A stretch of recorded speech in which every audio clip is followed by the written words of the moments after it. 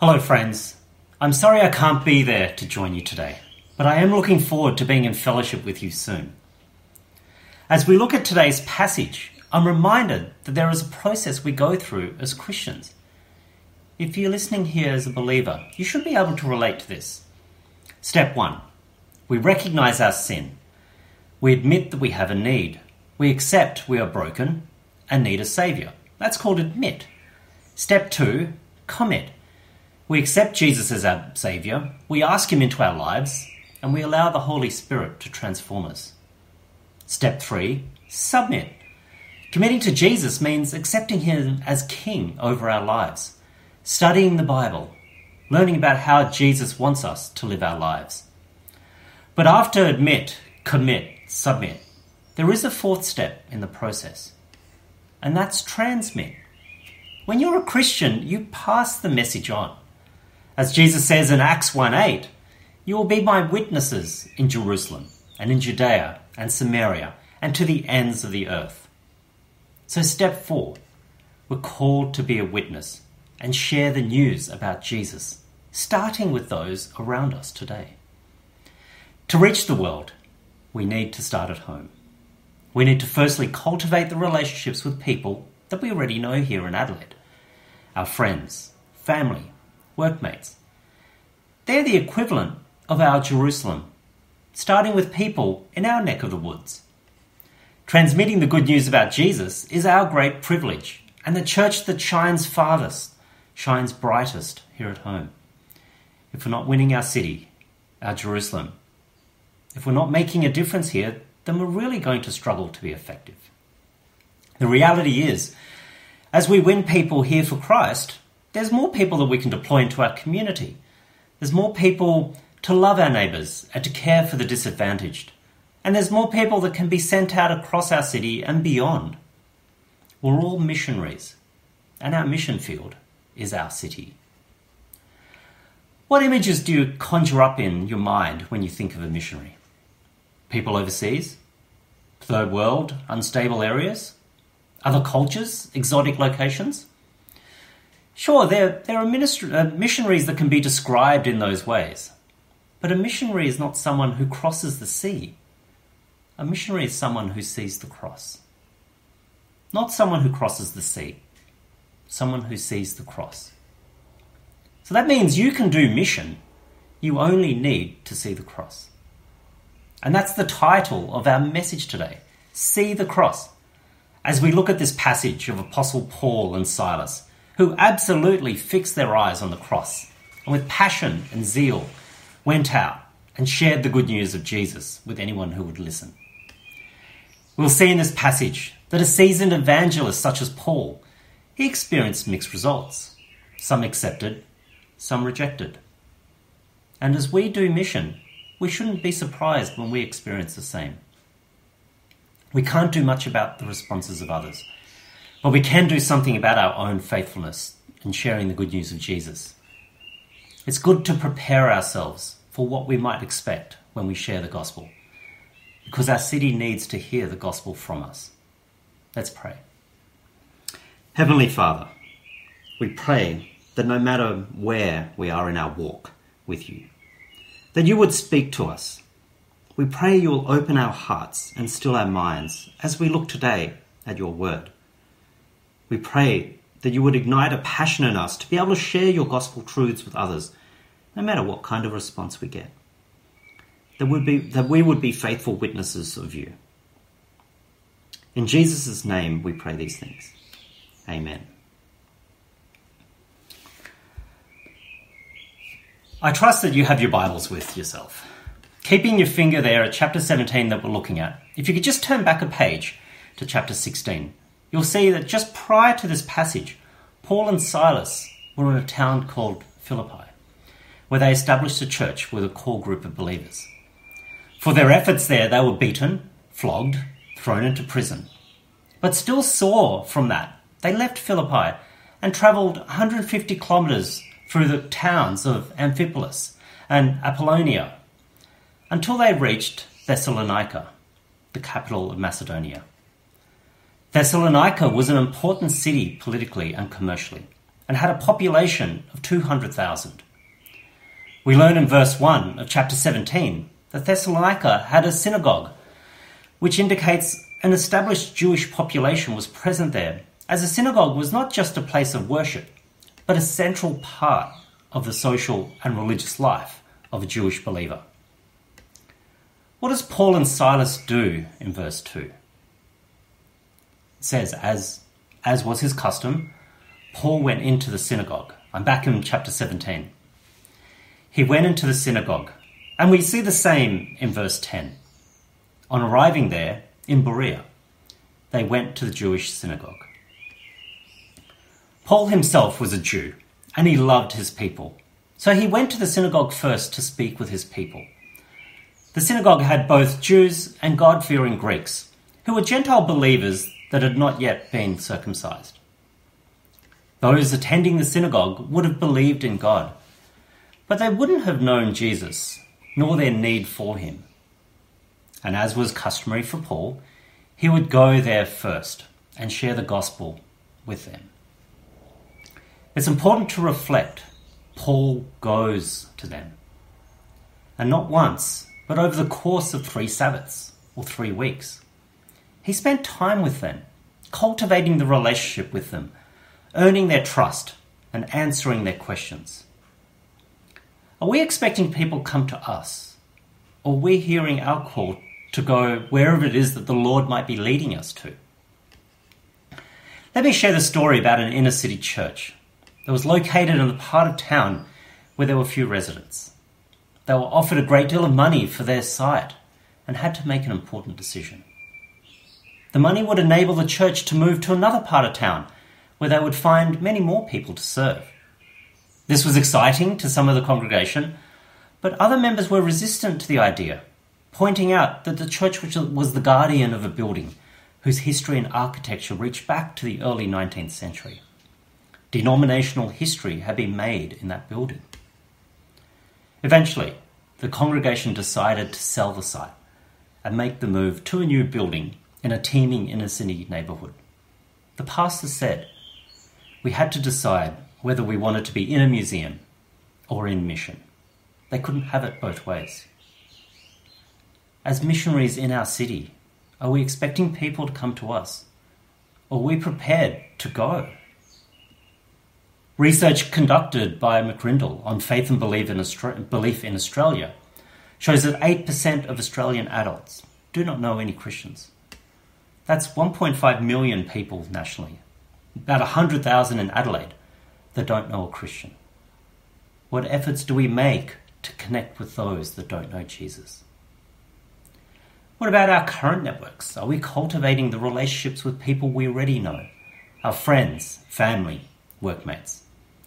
After the service, could we phone someone, have a chat to them in order to check in and strengthen a relationship? Our city needs to hear the gospel from us. The Jewish audience at the synagogue would have been a skeptical audience to Paul's message. They were not yet ready to believe the message because of their cultural influences, their upbringing, and what they'd already been taught. And as missionaries in our city, we too should expect that kind of skeptical audience as we share the gospel and prepare for that. How does Paul approach these things in verses 2 and 3? On 3 Sabbath days, he reasoned with them from the scriptures, explaining and proving that the Messiah had to suffer and rise from the dead. This Jesus I am proclaiming to you is the Messiah, he said. Can you spot the 3 things that Paul is doing as he shares the gospel with his fellow Jews? He's spending time with them, he reasons with them, and he proclaims Jesus by explaining and proving his arguments. And most importantly, what was the authority, the source of truth that Paul is using? It was the scriptures. Let's have a look at each of these. Paul invested time. Over the course of 3 weeks, Paul invested his time with them. The vast majority of evangelism is relational and requires us to get involved in the lives of others. Mission organizations don't send people to a region for days, but for weeks and sometimes decades. When reading through the gospel with an unbelieving friend, I don't do that over one sitting, but that's done over many weeks. Mission requires us to invest our time because the majority of mission is relational. And because it involves time, our character matters. The more we spend with people, the harder it is to be fake. Those around us will quickly pick up on discrepancies between what we say and how we live. Research conducted by McCrindle showed that the top attractor for someone to consider religion who wasn't already religious was to see people living out a genuine faith. Our character matters, friends. So Paul spends time with them because he loves them. He wants to get to know them, and he wants them to know who Jesus is and what he's done. We also see that Paul reasoned from the scriptures. He didn't merely preach at them. This wasn't a one-way conversation or lecture. This was a dialogue between Paul and those at the synagogue, an exchange of questions and answers. Paul examined the differences of opinion. James 1:19 encourages us to be quick to listen, and dialogue like this is not possible without active listening. As missionaries in our city, we need to listen to the stories that people have. We need to listen to their objections. We need to listen where they're coming from. Then, we need to consider how best to respond in order to meet them where they're at. Our responses need to be based on Scripture, based on the Word of God. This is not about our ideas, and we can't twist or water down the truth in our dialogue, so our responses should be prayerfully considered. Have you thought about how you might respond to these questions, drawing on scriptural truth? If there is a God, then he will see that I'm a good person.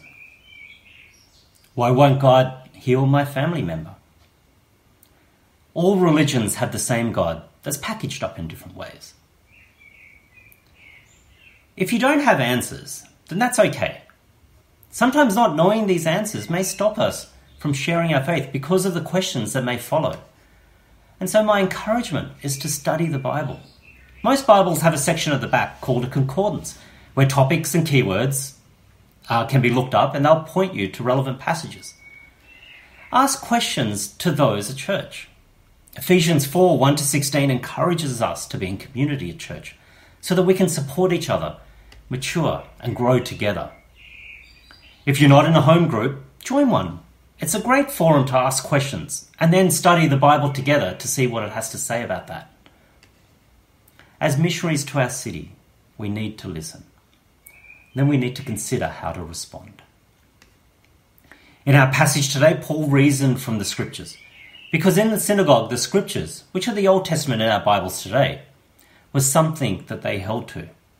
So this was a great starting point for Paul in this situation. The second half of Acts 17 looks at a different situation in Athens, where the audience that Paul reasons with did not hold to the scriptures. They had no understanding of the Old Testament. And so that required a different starting point, and that was worldviews. A worldview is our encompassing perspective over everything that exists and everything that matters to us. It represents our most fundamental beliefs and assumptions about this world that we live in. It's shaped by our personal experiences, the environment we grew up in, our internal reflections, and the cultural influences surrounding us. Our worldview forms our answers to the big questions of human existence and about life. We all have our worldviews, and often disagreements on controversial issues can be traced back to fundamental differences in worldview. We don't need to look much further than the opinions surrounding COVID responses. Is it a health first or economy first approach? When we dialogue with those around us, understanding their worldview is an important thing. It helps us understand their life and the experiences shaping the questions and objections that might come from them. Before the conversation can be led towards gospel truth, by spending time with people, by listening to what they have to say, we can get an understanding of their worldviews, and we can shape our responses. Paul starts his reasoning with the scripture, as, for those in the synagogue, that's where they were at. He drew upon things that they could understand and relate to. But ultimately, he gets to the scriptures and he gets to the gospel truth contained in them. In verse 3, Paul proclaimed, explained, and proved that Jesus is the Messiah that had to suffer and rise from the dead. The Jews were expecting a Messiah to be someone that would save them from occupation and oppression, much like the Exodus, when God freed the nation of Israel from the oppression of Egypt. But Jesus wasn't a military figure. Jesus suffered greatly and faced great opposition from Jewish leaders. Jesus was wrongly convicted based on false testimony and was executed in the most horrific way. But he overcame death and rose 3 days later. This sort of Messiah was not what the Jewish nation was expecting. Paul needed to address this stumbling block in their minds, explaining and proving that it was necessary for Jesus to go through all of that. Ultimately, all Paul was doing was evangelizing the gospel message, highlighting the need for Jesus, that there is sin that separates us from God, and that Jesus is the answer to that. That Jesus' perfect life satisfied the requirement of God's holiness. That Jesus' death was a substitute required for the forgiveness of someone's sin. That Jesus' resurrection demonstrates that forgiveness. That the payment for our sins has been accepted. It is finished.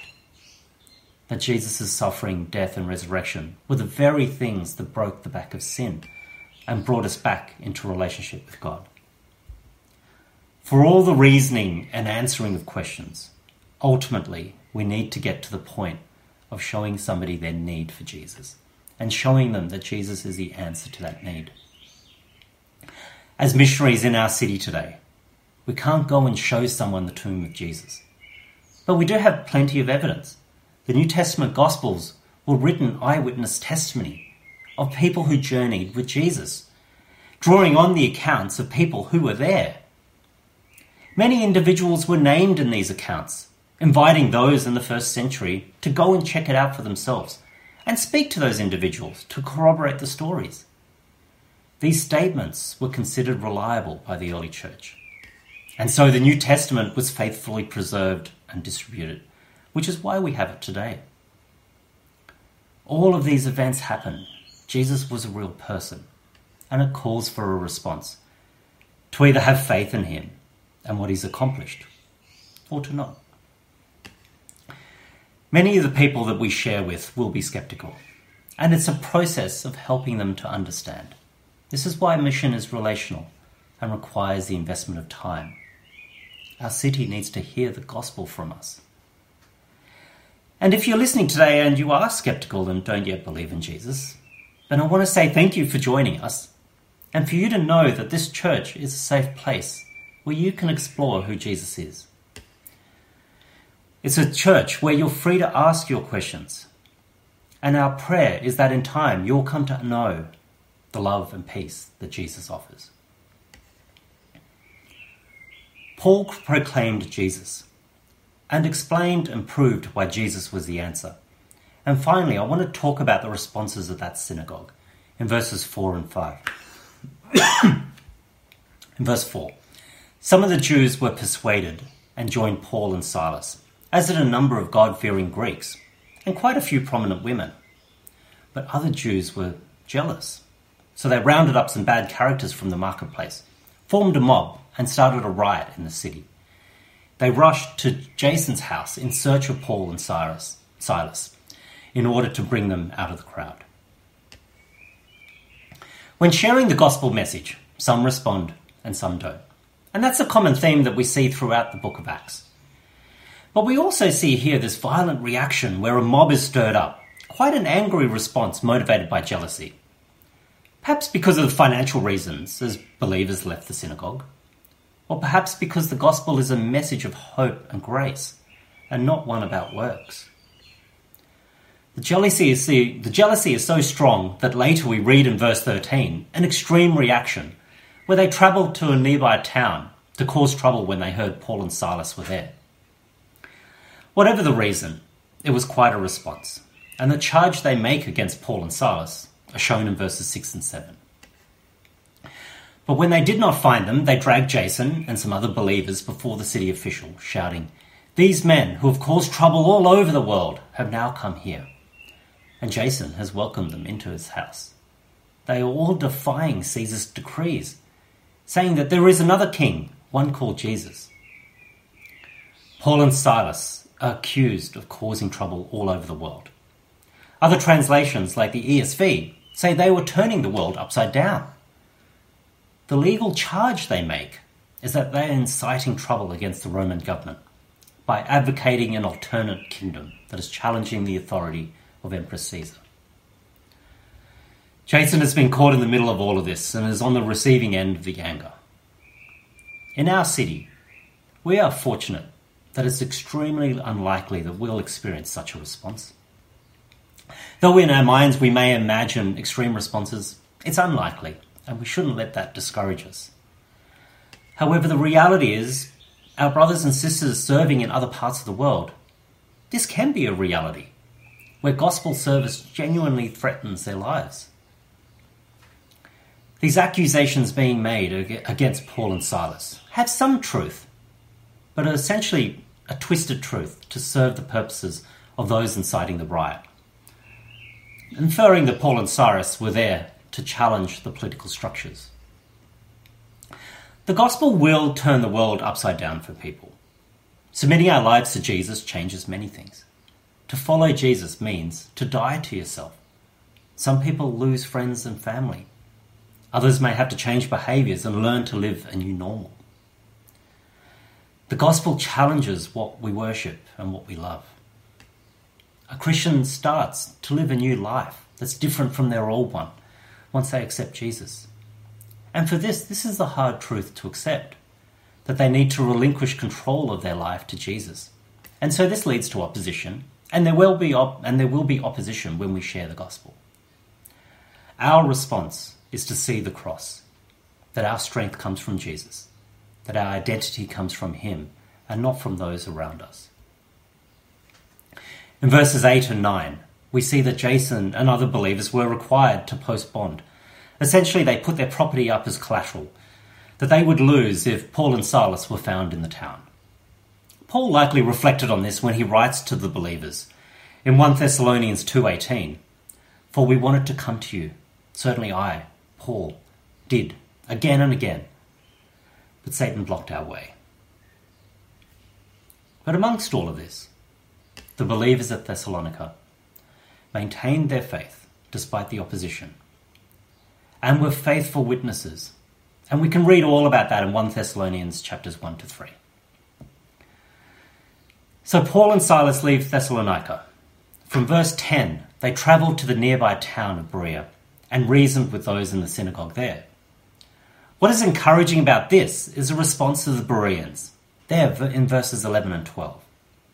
Now the Berean Jews were of more noble character than those in Thessalonica, for they received the message with great eagerness and examined the scriptures every day to see if what Paul said was true. As a result, many of them believed, and as did also a number of prominent Greek women and many Greek men. These Bereans were described as being more noble, not because of any position or rank, or because they were better Jews, but because they explored and tested the message they were receiving. They looked quite closely at it, and that might be why many of them believed, because they came to that conclusion themselves. And there are 2 points we can make here. Firstly, when sharing the gospel, some will respond this way. They'll receive the message eagerly and want to check it out for themselves, studying what the Bible has to say, rather than just accepting at face value what they're being told. It's wonderful to see this in action. And when someone is hungry for the word, the best thing you can do is support and encourage them and help them to navigate through the Bible. And secondly, there's a message there for us as well, to be like the Bereans. We too shouldn't accept things at face value, but rather every idea, thought or statement made to us, even the things that I say today, should be tested and examined against Scripture. That's why being part of a church that pulls out the Bible every service and teaches from the Bible is so important, because it is the Word of God. Friends, let's bring all this together. As believers, we're called to be a witness of Jesus in our character, in the way we live our lives, but also to share and spread the gospel truths of Jesus. We are all missionaries, and our mission field is our city. Because mission is relational, it will start with us. We need to cultivate relationships around us. We need to invest time in people. Two-way dialogue is important, just as important as listening and understanding the views of those around us. There will be different responses, and so if rejected, it's not something that we take personally, but rather prayerfully, as we continue to see the cross. We pray that there will be opportunities for us to share. Mission isn't accomplished in a day, but we need to start somewhere. I'm sure you all have one person that you could call today to strengthen a relationship, so that when an opportunity comes, you're able to share Jesus. We're coming close to Christmas, and for many, this is going to be a time of the year that's different. Travel bans, issues leaving the country, disconnected from family. Christmas is going to be different for a lot of people. So is there something that you can do about that? Can you invite someone to your home for Christmas and share in community with them and to strengthen a relationship? Our city needs to hear the gospel from us. Let us pray. Heavenly Father, we thank you for all that you have done. We thank you that you sent your Son so that we could be close to you again. We thank you for Jesus. We thank you for your word. We thank you for your Spirit that helps us to understand your word and to understand who you are.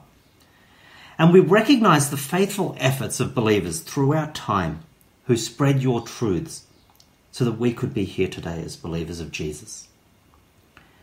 We pray that you will strengthen us in the areas that we lack when it comes to mission. We pray for opportunities to share and for ears to be opened so that more people in our city will come to know your love and care. Help us to apply your word to our lives this week, and help us as a community of believers to encourage each other in our walk with you. In your name we pray these things, Jesus. Amen. God bless you, and God be with you this week. Thanks, friends.